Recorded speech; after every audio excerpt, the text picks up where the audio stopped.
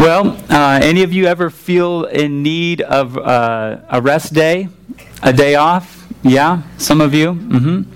So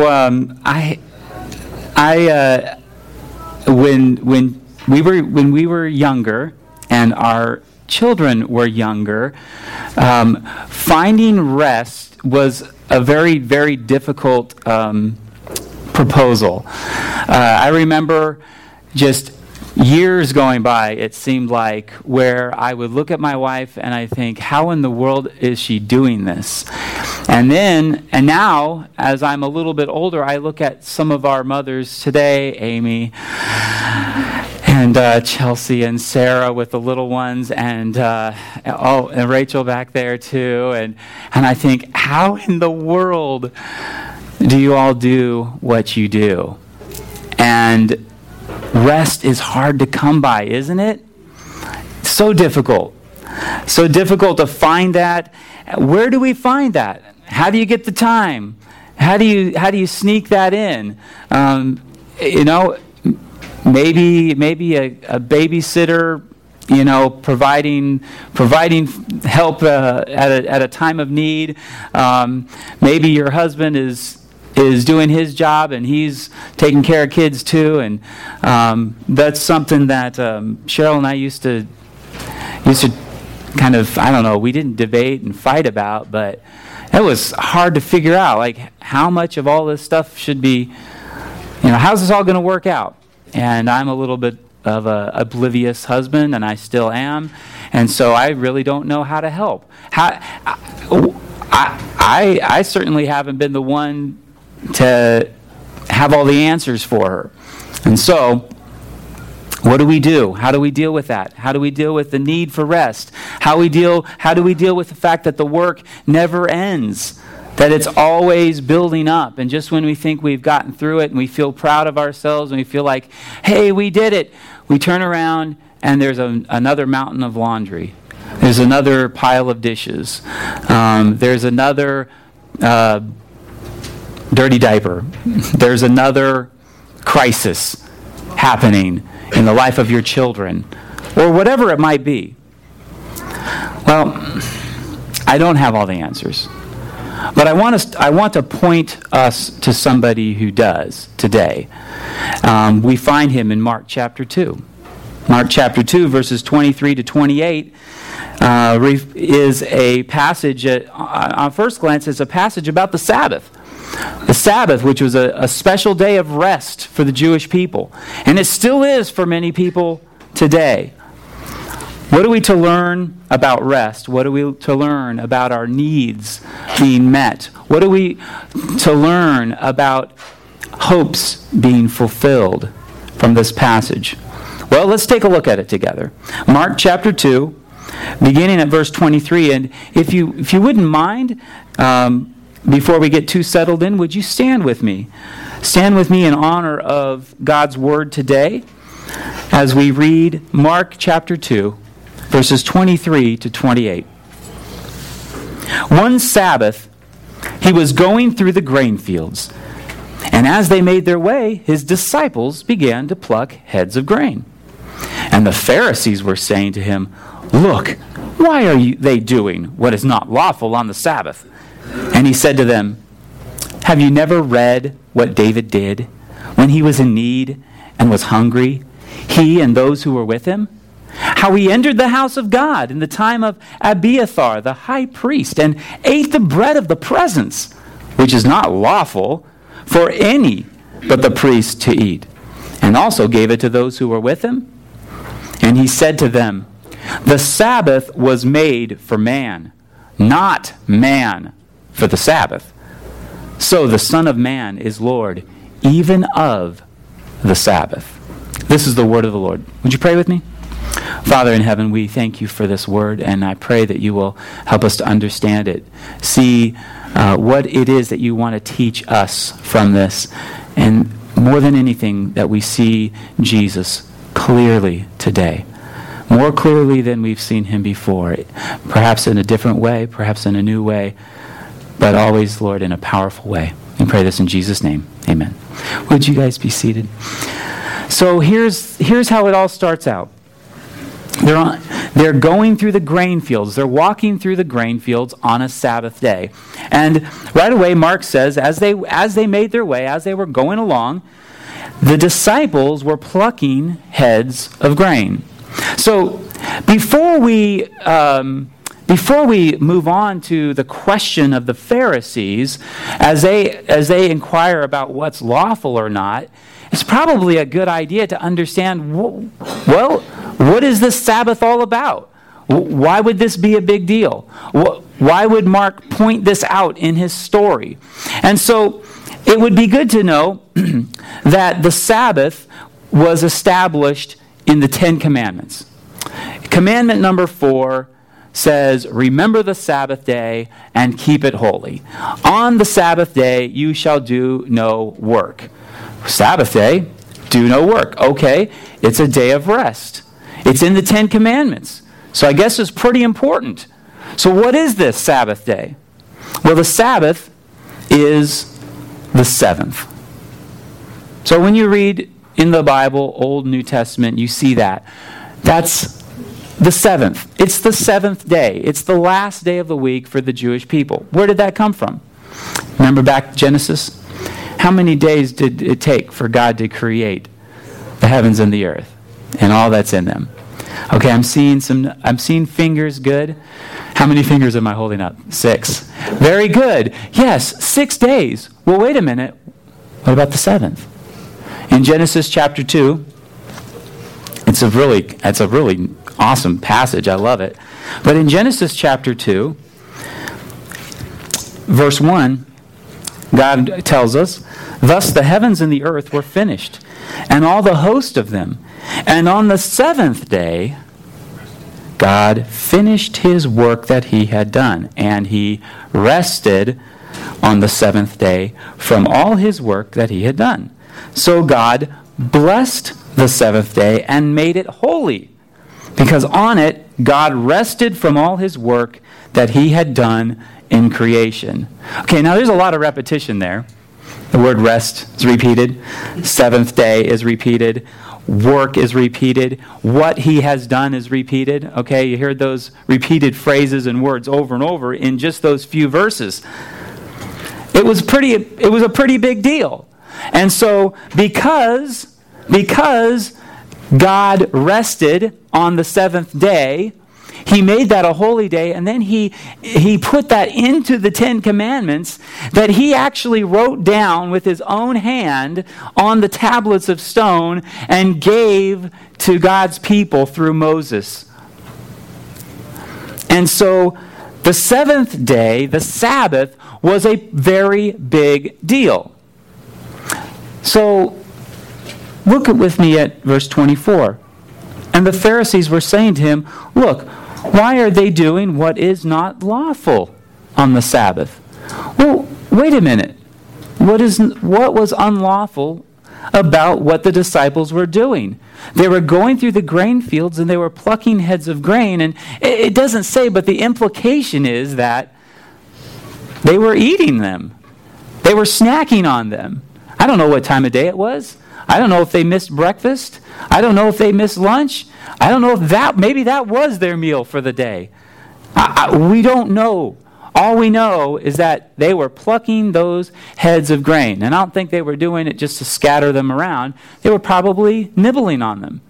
And how do we know that? Well, probably because the very next thing in the story that we'll look at in a moment is Jesus answering and telling a story from the life of David. How he was hungry, how he was in need, and his men who were with him were in need. So, how they ate the bread of the presence. So the disciples were probably plucking the heads of grain and they were eating them as they were walking through. So what's wrong with that? How is that breaking the Sabbath? How is that against the law?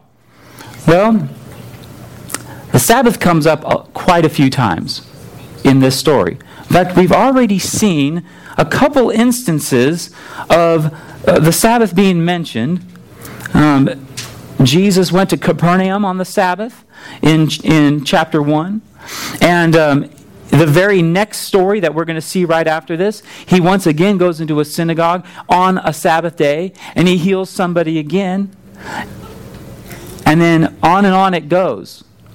Why the Sabbath? Well, there were two big ceremonial observances for the Jewish people. One of them was the act of circumcision. That was a big deal. The other one was the keeping of the Sabbath. In fact, it was such a big deal that it really defined Judaism. It defined Judaism in a way that the temple or the city of Jerusalem didn't. You know, every other religion has their most holy place. They have that place that is the center of everything. Now, Jerusalem certainly was that for ancient Israel. But Jerusalem had its issues. They were taken out of Jerusalem a couple different times. They were exiled from it. And during that time, that Sabbath day observance began to have preeminence. And so that became the thing that defined Israel, defined being a good Jewish person. And so these Sabbath rules that we read about in the Old Testament, you shouldn't do this, you shouldn't do that. In fact, if you read in Exodus chapter 20, you get a little more information besides just keep the Sabbath day holy. You get a little more information about you should keep the Sabbath. Your servants should keep the Sabbath. Your animals should keep the Sabbath. Don't do any work on the Sabbath. And then on it goes.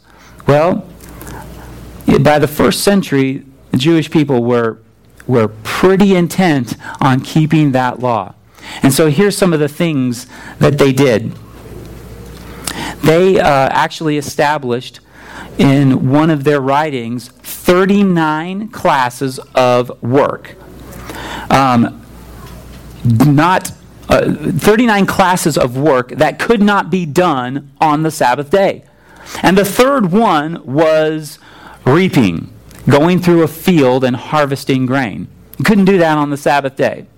So even if it's the time of the harvest, it's time to go. We got to get out there. We got to bring in the fields. And they said, nope, it's a Sabbath day. We're not going to do it. We're going to wait. They had 39 classes of work: plowing and hunting and butchering and even tying or loosening a knot, or even you couldn't sew more than one stitch of clothing. You couldn't write more than one letter of writing. I mean, it got really detailed. Some of the rules were, they even had a rule of you couldn't set a dislocated hand or foot.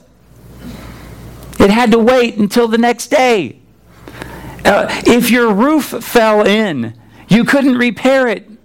That's work. You can't repair your roof until the next day.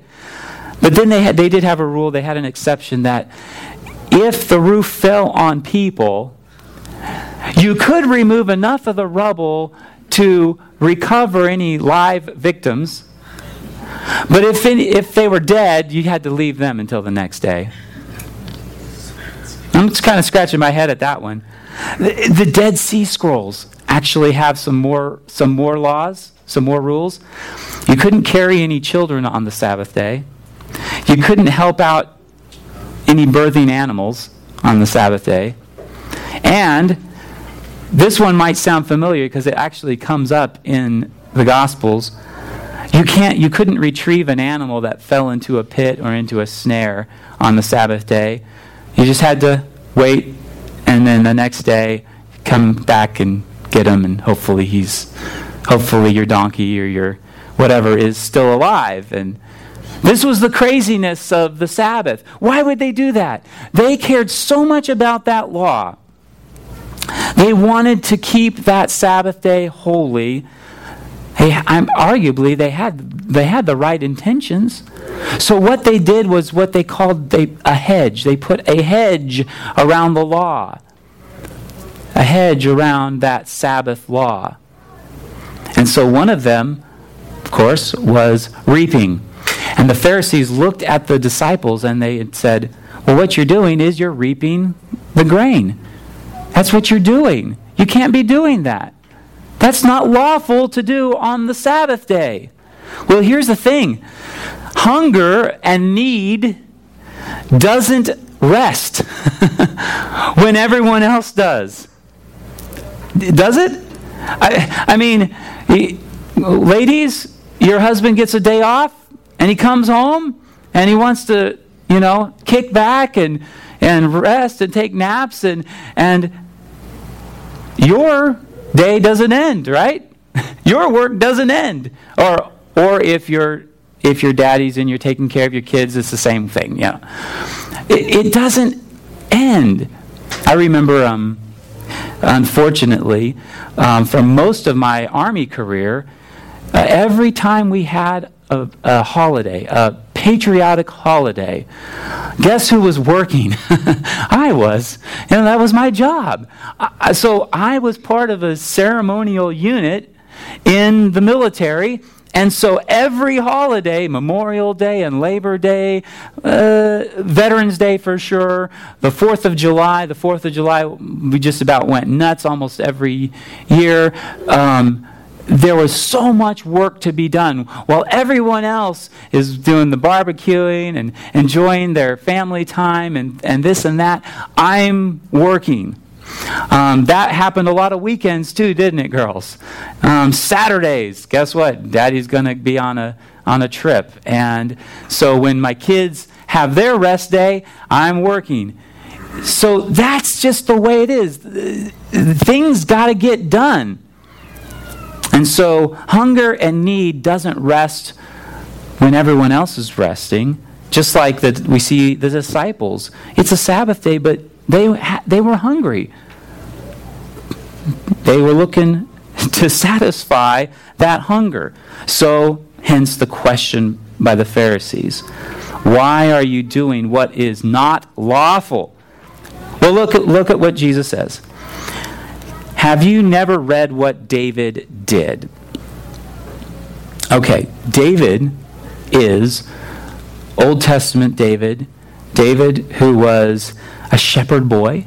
David whose name is attached to the majority of our Psalms. David who became king of Israel.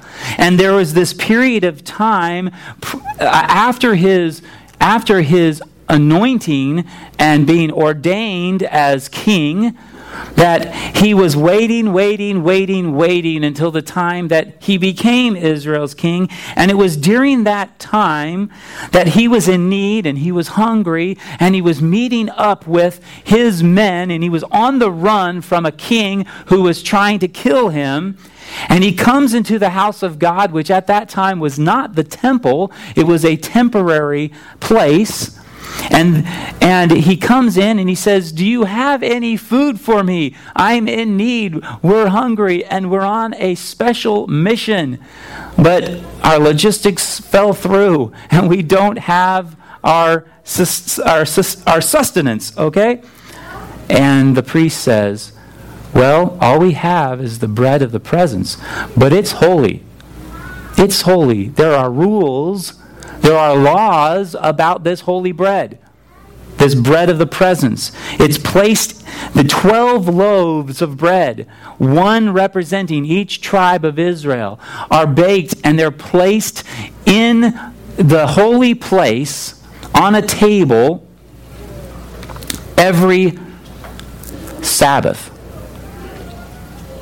They're placed there and they are to be consumed only by the priests because they're holy. And the priest says, well, you can have this bread as long as you've purified yourself. And Dave goes, of course we have. I mean, we are on a holy mission. We are doing God's work here. Of course we are. And the men with me. And the priest gave him the bread to meet a need that he had and the men who were with him. And this is the illustration, this is the story that Jesus points to answer this question of why the disciples would be plucking heads of grain. Now, it kind of begs the question, is there ever a time that we should break a law? Can we justify breaking any law? And here we got to ask the question, can we justify breaking God's law? It seems like what Jesus is trying to say is, well, there is a precedence in our history, Jesus included within that, being a Jew, being part of the history of Israel. Seems to be a precedent in the past for doing what's not lawful in order to, what? Meet a need. One commentator put it like this, that it was the law of ceremony versus the law of need. And that the law of need would sometimes trump the law of ceremony. Well, maybe. But I think better than that is Jesus showing, hey, if a need was met with this holy bread that was placed out on a Sabbath day, then why are you chastising my disciples for doing something that isn't specifically unlawful according to the Old Testament? You're making up these rules. These are extra rules that you're adding to your life. You're saying, well, I better live like that, or I better do this so that I don't accidentally break a really, really important rule. The problem with the hedge around the law was that it became the law. It became not helpful. It became a way for need to be ignored. We'll see later on how Jesus challenges other rules. You do this and you do that, but you forsake forgiveness and mercy and justice. These you should have done. Is it unlawful to meet a need? I think for some of us, we need to evaluate our own lives, our own experiences. What kinds of things have we turned into rules in our own lives? Things that we go, it's got to be like this. And that rule for us may be a genuine conviction about how you need to live your life. And go for it.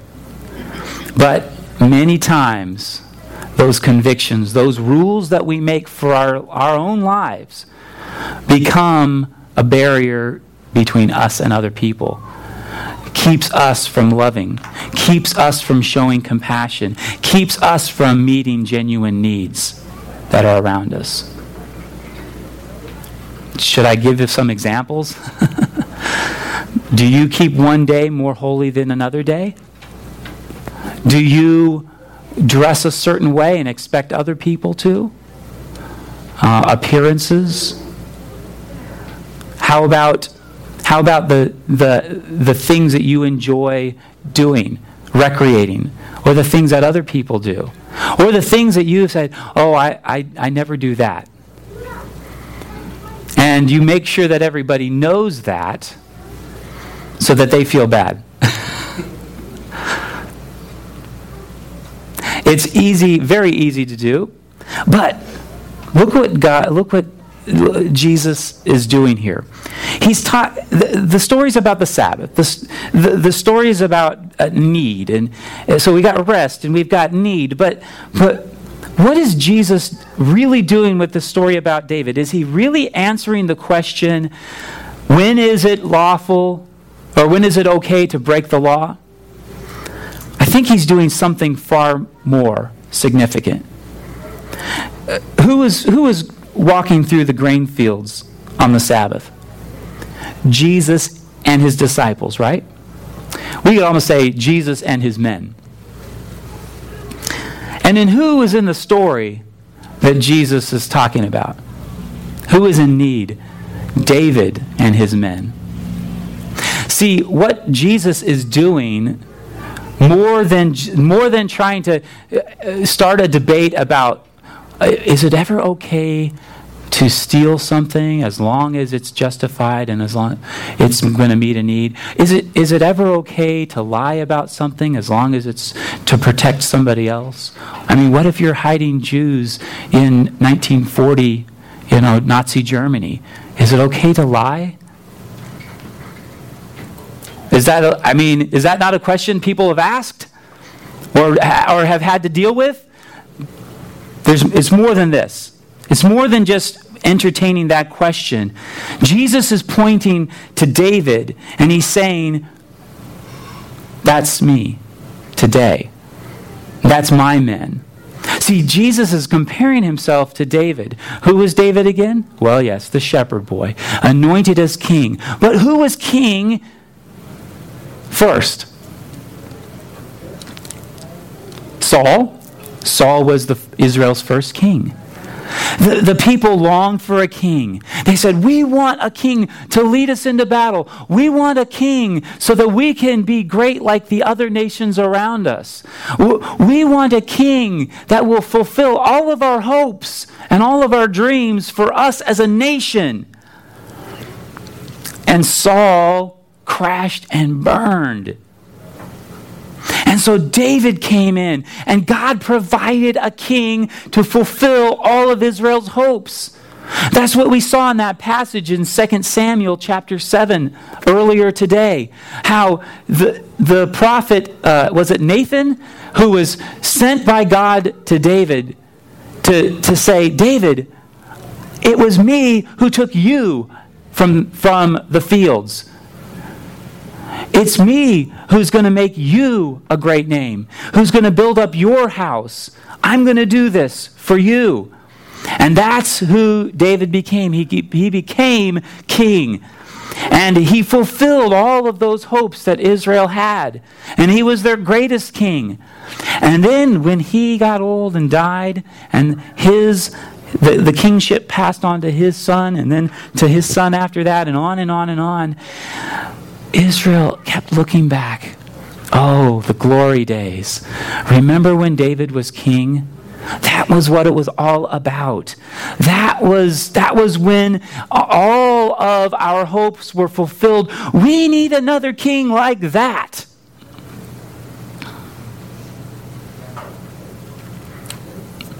The story that we have in front of us is not simply a story about the Sabbath. It's about Jesus. Like every story in the Bible. It points us to Jesus, and if we're not careful, we'll turn this passage into how should we keep the Sabbath day today? Or should we replace the Jewish Sabbath with another day? Or how we'll get caught chasing these stories around or these debates, and we'll miss Jesus. In verse 27, he says, and he said to them, the Sabbath was made for man, not man for the Sabbath. He said, look, this really isn't about what you do or don't do on the Sabbath. Go back to Genesis chapter 2. What happened? God established the Sabbath day as a day of rest. This is a day to stop working. That's what rest means, by the way, in the Bible. It means stop. Maybe you do need to hear that. And maybe that's what God is trying to speak to you about. You just need to stop what you're doing and take a breather. Why? God provided that Sabbath day. It was a blessing. It was supposed to be a day of blessing for his people.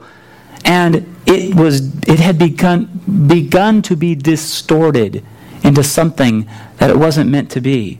The Sabbath was made for man. God made the Sabbath day. He established it before man was ever created. It was made for him, just like everything else in creation was made for mankind. God didn't go, hey, you know what I really need? Is I need some people who can keep the Sabbath day. That's what I'm going to do. We got to be very careful about that. But this is Jesus going, this is what the Sabbath was made for, so therefore. Verse 28, that word so means therefore or then. So the Son of Man is Lord even of the Sabbath. What is this? This is Jesus' definitive statement. He's the Son of Man. That's his divine title. We've seen many titles. He is the Christ. He's the Son of God. He's the beloved Son. He is the Holy One of God. He is all of these things. The Son of Man is Lord even of the Sabbath. Well, here's the thing.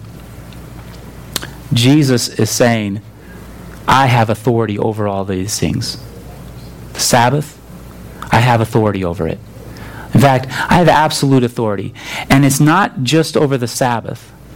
Because, see, the reality is that it was me who established the Sabbath day.